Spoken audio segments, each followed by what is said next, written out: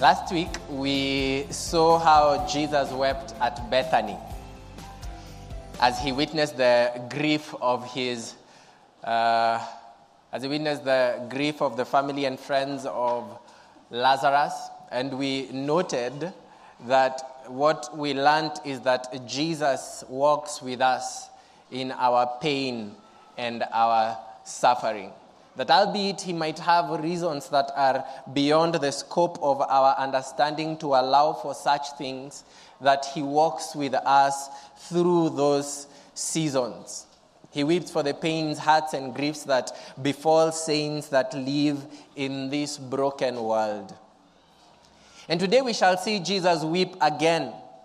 After he raised Lazarus from the dead, the Bible tells us that a few Jews that were present went immediately and reported to the religious leaders, and they convened what they called a crisis meeting to deal with the menace that Jesus had become. Because by the virtue of the resurrection of Lazarus, a lot more Jews had believed in him. Even you would if you were there. Somebody had been dead 4 days, decomposition had set in, and he hopped out of a grave. Surely, whoever called him out must be true. And so people believed in Jesus, and the Pharisees and the leaders didn't like it. So they set up on a mission to do two things. First, to kill Lazarus. That was the thing. They said, first we must, destroy the evidence. So kill Lazarus. And then secondly, they were bent on killing Jesus. Ain't it sad how wicked humanity can be? Like, you would think they would have gone to him and told him, I lost my cousin last week. Please, the grave is on this side. But no, they planned to kill him. They did not think that somebody who can call out people from the dead can also raise himself from the dead. They said, kill him. And so Jesus, knowing that raising Lazarus from the dead was the event that would spark his own death, the scripture says in the book of Luke chapter 19 in the beginning that he was steadfastly set to go to Jerusalem. Jesus knew that it had been appointed for him to die in Jerusalem. And so right after he finishes with what happens at Bethany, he sets his mind to go to Jerusalem. And when he arrives in Jerusalem and sets his eyes on the city, on a day such as this was Palm Sunday, those many years ago, something instructive happens, and that's where our text will be. This is in the book of Luke chapter 19 from verse 41. The scripture says, as he approached and saw the city, he wept over it, saying, if you knew this day what would bring you peace, but now it is hidden from your eyes. For the days will come when your enemies will build an embankment around you, and they will surround you and hem you in on every side. And they will crush you and your children within you to the ground. And they will not leave one stone on another in you, because you did not recognize the day of your visitation. You will remember that this is his triumphant entry into Jerusalem. Jesus is riding on a donkey. Everybody is shouting and jubilating. The religious leaders are pretty offended by this. They tell him, teacher, tell your disciples to be quiet. And he says to them, verily I tell you, if they are quiet, these rocks will begin dancing and singing. So you choose whether you want the people or the rocks. They said, okay, we can handle the people. And so the people continue to rejoice and to jubilate and to sing his praises as he goes into Jerusalem. And then they are just about to walk into the walls of the city, and he comes to a sudden halt. And he looks upon the city, and the scripture says he begins to weep over the city. Why does he weep over this city? His lament tells us why he weeps over Jerusalem. Firstly, it is because of their present rebellion, because of their blindness. Notice what he says. He says, if you knew this day that would bring you peace, but now it is hidden from you. Our text here doesn't finish that statement. He says, if you knew this day that would bring you peace. What? What if you knew? Then what? It's almost as though Jesus was trying to get through that statement, and he chokes under overwhelming tears. But in Luke chapter 13, verse 34, a few chapters earlier, he completes the statement. His lament over Jerusalem was the same. He says, Jerusalem, Jerusalem, she who kills the prophets and stones those who are sent to her. How often I wanted to gather you and your children together as a hen gathers her chicks under her wings, but you are not willing. The Lord is saying that I sought often. In other words, if you knew that I was here to save you, if you knew that I was here to gather you, he says, but you are unwilling. He says, often times. In other words, the Lord on several occasions, not once, not twice, had tried to gather Jerusalem, to save Jerusalem, to hem in Jerusalem, to save them from the wrath and the judgment that was to come. But he says they were unwilling. They did not know what would bring them peace. He calls that day the time of your visitation. He elaborates that this was the day of their visitation. Why? Because oftentimes when the children of Israel will turn from God, God will send them prophets and teachers to try and bring them back. But oftentimes they will be persuaded only for a short time, and then they will be unfaithful to the covenant over and over and over again. And they didn't just reject. It's one thing to reject the prophets that God sent. They would have told them, now we've rejected you, just go on your business. No, they rejected them and stoned them to death. They rejected them and killed them. At one point, Jesus asked them, which of the prophets did your fathers not kill? In other words, every time God has tried to bring you in and sent you messengers to turn you from your wicked ways, you have always killed them. And so this day, on Palm Sunday, knowing that his death is to happen in the course of that week, as he rode into the city, it's almost as though, being God, there are flashes that he sees of every prophet that he ever sent to these people, every priest that he sent to them, every king, every judge, every deliverer, for their sake to help and succor them, but they were unwilling, and he knew that they were going to be unwilling yet again. He says, if only you knew the day of your visitation, the day that will bring you peace, but you did not know. The Spirit tells us in another place that he came to his own, and his own received him not.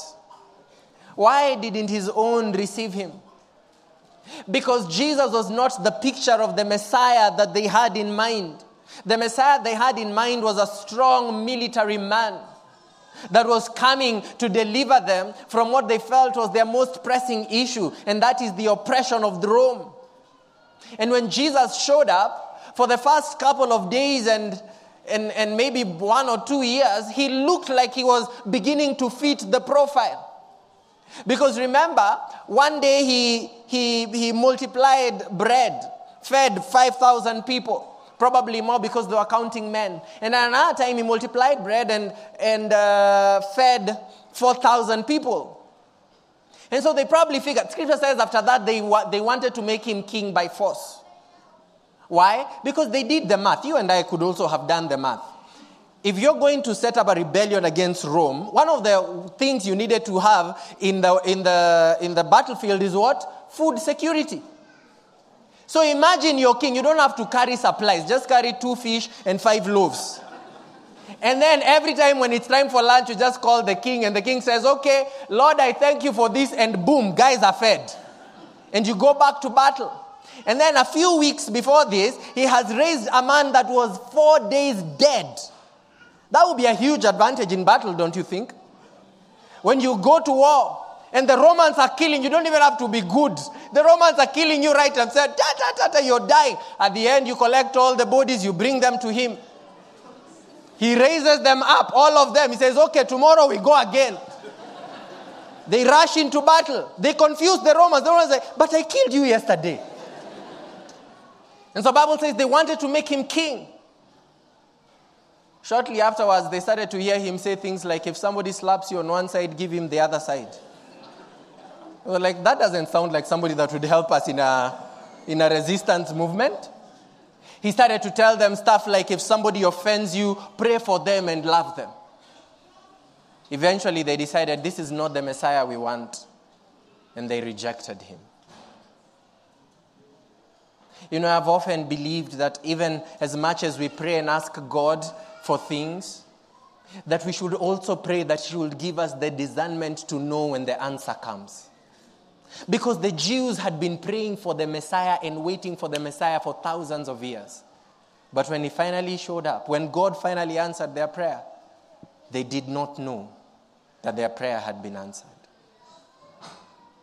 This is not unique.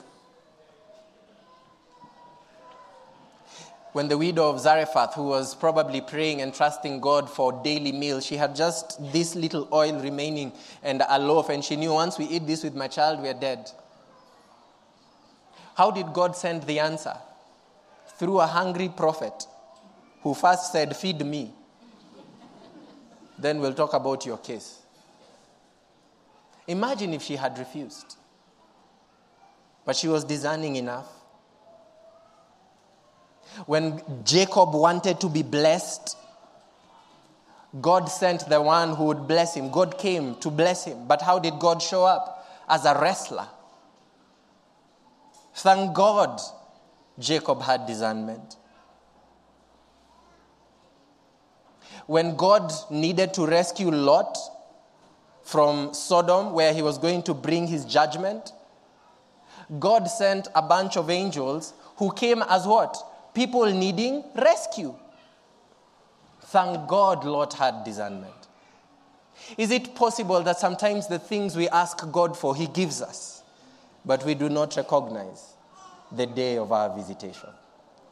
That when the answer came, you passed it right by. Maybe even despised it. Maybe even stoned him. May God grant that when we ask in prayer, that he will also give us the wisdom to discern the answer when the answer comes. For the children of Israel, they did not. They rejected him. But how come they reject him? Jesus tells us here, he says, he wept over it saying, if you knew this day what will bring you peace, he says, but now it is hidden from your eyes. Now it is hidden from your eyes. Their rejection of the truth is not just that they can't see, but there is an active force hiding the truth from their eyes. It is hidden from their eyes. And the question that we must ask is, who has hidden it from them? And why has this person hidden it from them? Well, the Bible tells us the answer in the book of John chapter 12. Even though he had performed so many signs in their presence, they did not believe in him. They were perennial and persistent in their disobedience and in their rejection of the gospel. But the scripture says this was to fulfill the word of Isaiah the prophet. Later, a few verses down the line, it says, this is why they were unable to believe, because Isaiah also said, he has blinded their eyes and hardened their hearts, so that they will not see with their eyes or understand with their hearts. Because they perennially rejected the Messiah, because they perennially refused to accept his truth, eventually God's judgment over them was that he blinded them from seeing the truth. That's a dangerous place to be. That's what the scripture talks about in the book of Romans chapter 1, when he says, though they knew him as God, they refused to recognize him as God. Therefore, God gave them over to their own lasciviousness.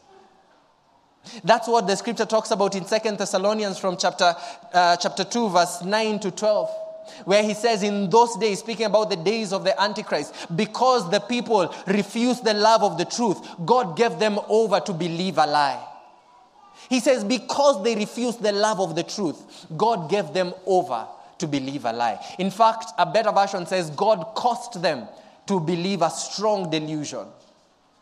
You see, the truth is that if people continue to reject the gospel, you will not reject the gospel forever. At one point, you might incur the judgment of God, wherein he makes it. At one point, it was that I have rejected the gospel. At another point, it can soon become that God has caused you to believe a lie. That's what had happened to these people. That's what had happened to Israel. The truth was now hidden from them. Sometimes I hear people say, I will give my life to Christ when I am old and there is no more life to enjoy. Right now, I want to enjoy. Then I will give my life to Christ. Do you want to tempt the Lord? How do you know that the Lord will not harden your heart towards the end? The Bible says today is the day of salvation. The scripture says, seek the Lord while he might be found. Because a day is coming when the people will seek him, but he will not be found. Your protection against such things is the love of the truth. Israel did not love the truth. This story always reminds me of Ahab. You remember Ahab? Ahab was king of Israel. His wife is more famous than him. She's called Jezebel. You might have heard of her. Ahab, she was the real king in that time. Ahab was bored. Boredom is very bad. I always tell people, don't be bored. Read the Bible. Meditate on the scripture. Sing a hymn. Boredom.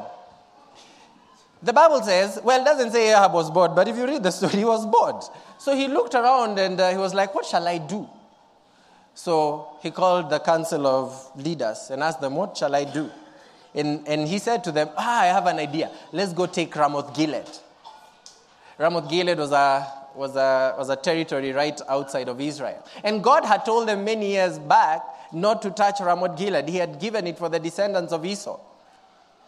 Anyway, he was bored and he was like, I want us to take Ramoth Gilead.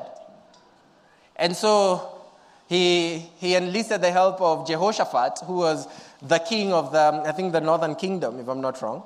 And then Jehoshaphat came and he said, okay, so you want us, yes, let's go increase our territory. Let's go take this land. And then Ahab, Jehoshaphat, being a good king, Jehoshaphat was a very good king. He asked him, let us ask of the prophet.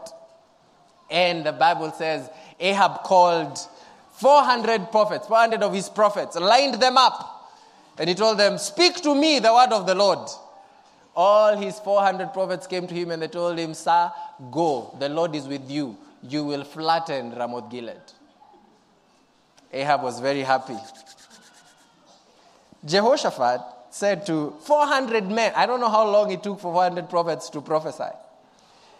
Anyway, and assuming they were, what's the word? They were not still like me. Anyway. So Jehoshaphat asked him, he said, Ahab, he says, it's good that we have heard of these 400 prophets of yours, but is there no prophet of the Lord that we can inquire from? Ahab said, well, there is one, but I don't like him. Ahab said, why? Jehoshaphat, why? He says, I don't like him. He never says anything nice about me. He's a very negative preacher. So Jehoshaphat said to him, no, the king must not speak like that. Call the prophet. He says, okay, you will see. So he sent one of his servants to go call the prophet. The prophet was Micaiah. The Bible says, when Micaiah was coming with his servant, this servant was here when guys were prophesying. So when the man came, when the servant is coming with the prophet, scripture says he said to the prophet, now, 400 people have spoken. Please, don't come. I don't know what you'll be hearing to come contradict 400 people. Just come and speak the word of the Lord. The word of the Lord is clear from these 400 men. And then Micaiah looked at him and he said, well, I can only speak that which the Lord tells me to speak. I think the servant said, I just knew this prophet. So they arrived, and Ahab says, Micaiah, come, and he asks Micaiah, tell me what the Lord says. I want to go take Ramoth Gilead. Micaiah said, go, for the Lord shall be with you, and you will win and be victorious. Bible says, Ahab said, Micaiah, tell me the truth. What do you mean, tell me the truth? It means Ahab knew in his heart the will of God. So he said, Micaiah, tell me the truth. Micaiah said, you're sure you want the truth? Your prophet told me to speak in line. He says, no, tell me the truth. He says, okay. God opened the heavens and I saw a vision. In that vision, God was so angry with you, he was looking for somebody to come and destroy you. So he asked, who shall destroy Ahab? I saw a lying spirit lift up its hand and saying, I will go and fill all his prophets so that they can motivate him to go to war so that he can die there. And Micaiah said to the king, I tell you the truth. If you go to this battle, you will not return. The Bible says immediately Ahab said to Jehoshaphat, I told you. See? Negative preacher. Never has anything good to say about me. He was so angry, he commanded that Micaiah be put in prison. He called his guards. He says, put this man in prison until I return.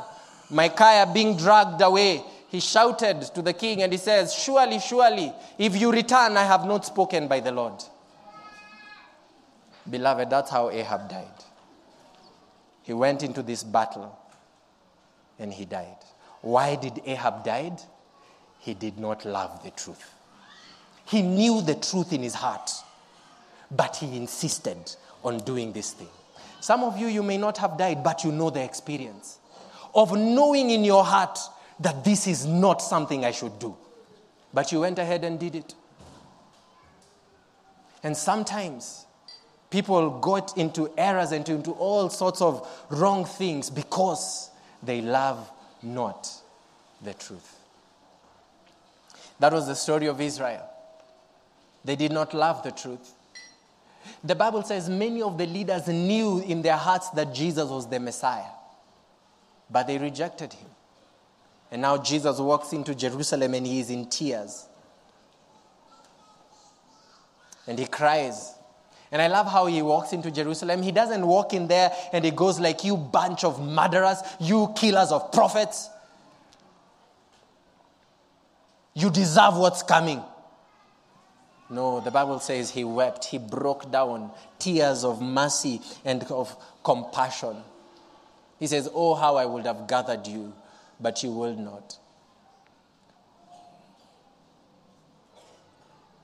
Beloved, the Bible says now is the day of salvation. Did you know that that was the last time Jesus was walking into Jerusalem? They didn't know. This was the last time. He was going to die on Friday. When he walked in that Sunday, it was the last time he walked through those gates. Perhaps some of them who had thought, he always comes here, I'll give my life, I will listen to his message. They didn't know that that was the last time. Beloved, do you know for every single person who perennially and continues to reject the gospel of Jesus Christ, one day you will reject that gospel for the last time. But you might not know what that day is. If you reject the gospel call today, you might assume you have another day. But how do you know that you will not have rejected the gospel for the last time? It reminds me of Noah. God told Noah, build an ark, and God ensured that the ark needed 150 years to build. Why? Bible says in that period, Noah was a preacher of righteousness. He went out telling people, receive God, come back to him. I'm building an ark. When it's ready, please join me. 150 years. By the time he had spoken for 50 years, he had become white noise to most of the people. 150 years preaching. Finally, after 150 years, do you know if you were born 10 years after he started to build the ark, by the time the ark was completed, you were 140 years. From the day you were born, you have been hearing this man just speaking about rain is coming, flood is coming, enter the ark. You could easily ignore him. Since you were born and now you are 140, you have celebrated all these birthdays. And a lot of people laugh at Christians. They say, they have been saying, where is this is coming? They have been talking about 2,000 years. They still say he's coming. Jesus is not coming. Beloved, one day the Bible says, God asked Noah, has everyone come in? Yes. All the animals have come in? Yes. Noah checked. Everyone, I think the last ones to go in were Mr. and Mrs. Mosquito. We had one chance to end them. One chance. Noah wasted us. I'm just saying, Noah wasted us. There was a time on this planet there were 2 mosquitoes. And they were together. But see Noah. He just let them in.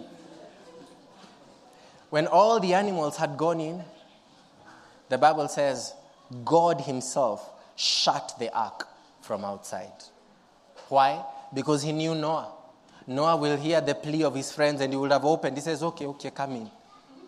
God knew. He shut it from outside. Doesn't matter how much they were screaming outside. Noah could not help him. He said, I don't have the key. Beloved, one day the ark will be shut. The gospel that you hear being preached in this church, in the streets, at crusades, in your radios, in your TVs, will not be preached forever. One day, God will shut the ark. After that day, the day of salvation will have ended, and the day of wrath will begin. Scripture says, seek the Lord whilst he might be found. So are you here and you're not a believer? Do not refuse to recognize the day of your salvation. Every time you hear the gospel proclaimed, that's the day of your visitation. These Jews had hardened their hearts, and it brought Jesus to tears. The second reason he weeps is because he knows their future judgment. He tells them, for the days are coming when your enemies will hem you in on every side, and they will crush you and your children within you to the ground, and they will not leave one stone on another against you. Jesus is prophesying and he's saying, because of this hardness of your heart, because of your rebellion, judgment is coming. He says your enemies will surround you and they will literally turn Jerusalem into a rubble.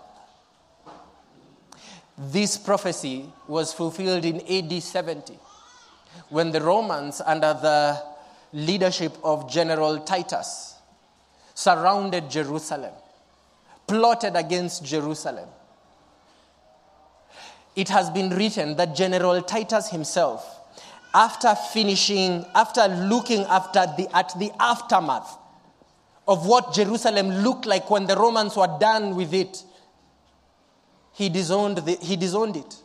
He says, no, there is no way I could have been responsible for something like this. Josephus writes that they ran out of trees because of how many Jews they crucified.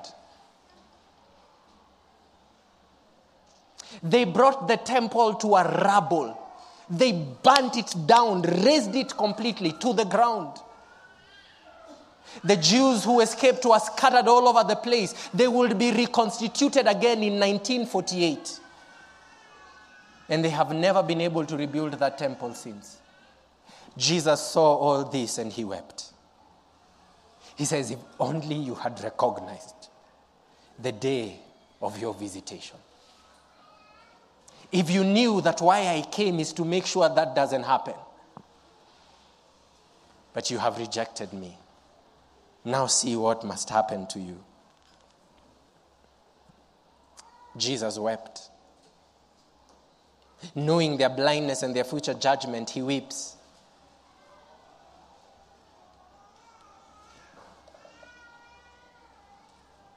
Beloved, I know that you have been told that your sin brings the wrath of God. And that's true. I know that you have been told that your sin incurs is an affront to the holiness of God, that God abhors your iniquity, and it is true. But have you ever known that God weeps because of your iniquity? Have you known that towards those that blaspheme his name and turn against him and would not his salvation, he weeps? Because God deals with you and I the way parents deal with their children. The reason a parent will deal firmly with his child who has gone into addictions or bad habits or drugs is because he knows the potential of the drugs, of the addiction or the habit, and he knows that if I don't deal with this decisively and firmly, it will destroy the life of my child.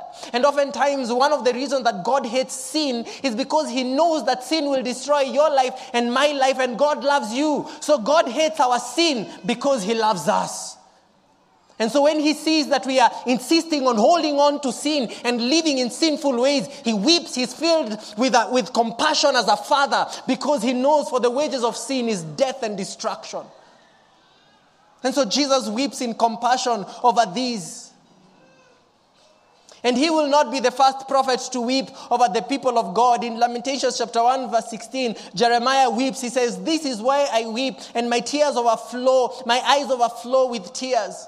David laments in Psalm chapter 119 verse 136, "My eyes shed streams of tears because the people do not keep the law of God."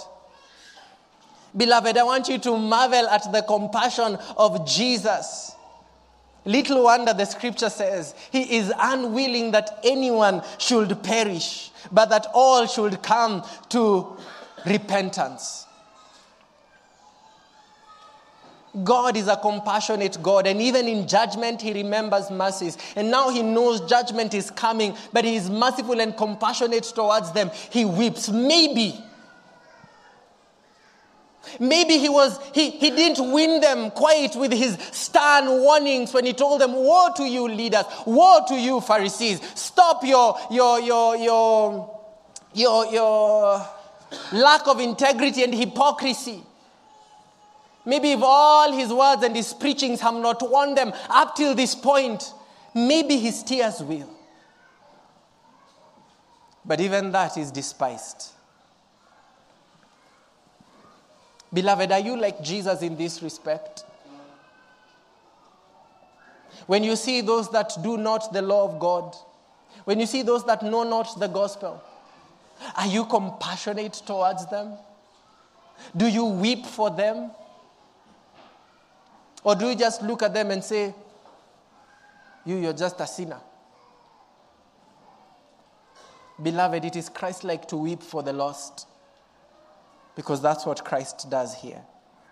The Bible reminds us in the book of Jude verse 22, "Have mercy on those who doubt." We are called to be compassionate about those who don't believe the gospel like we do. Do you weep for your city? Do you weep for your lost loved ones? Do you weep for your country, and not just when your candidate loses? When was the last time you wept for souls? Jesus weeps.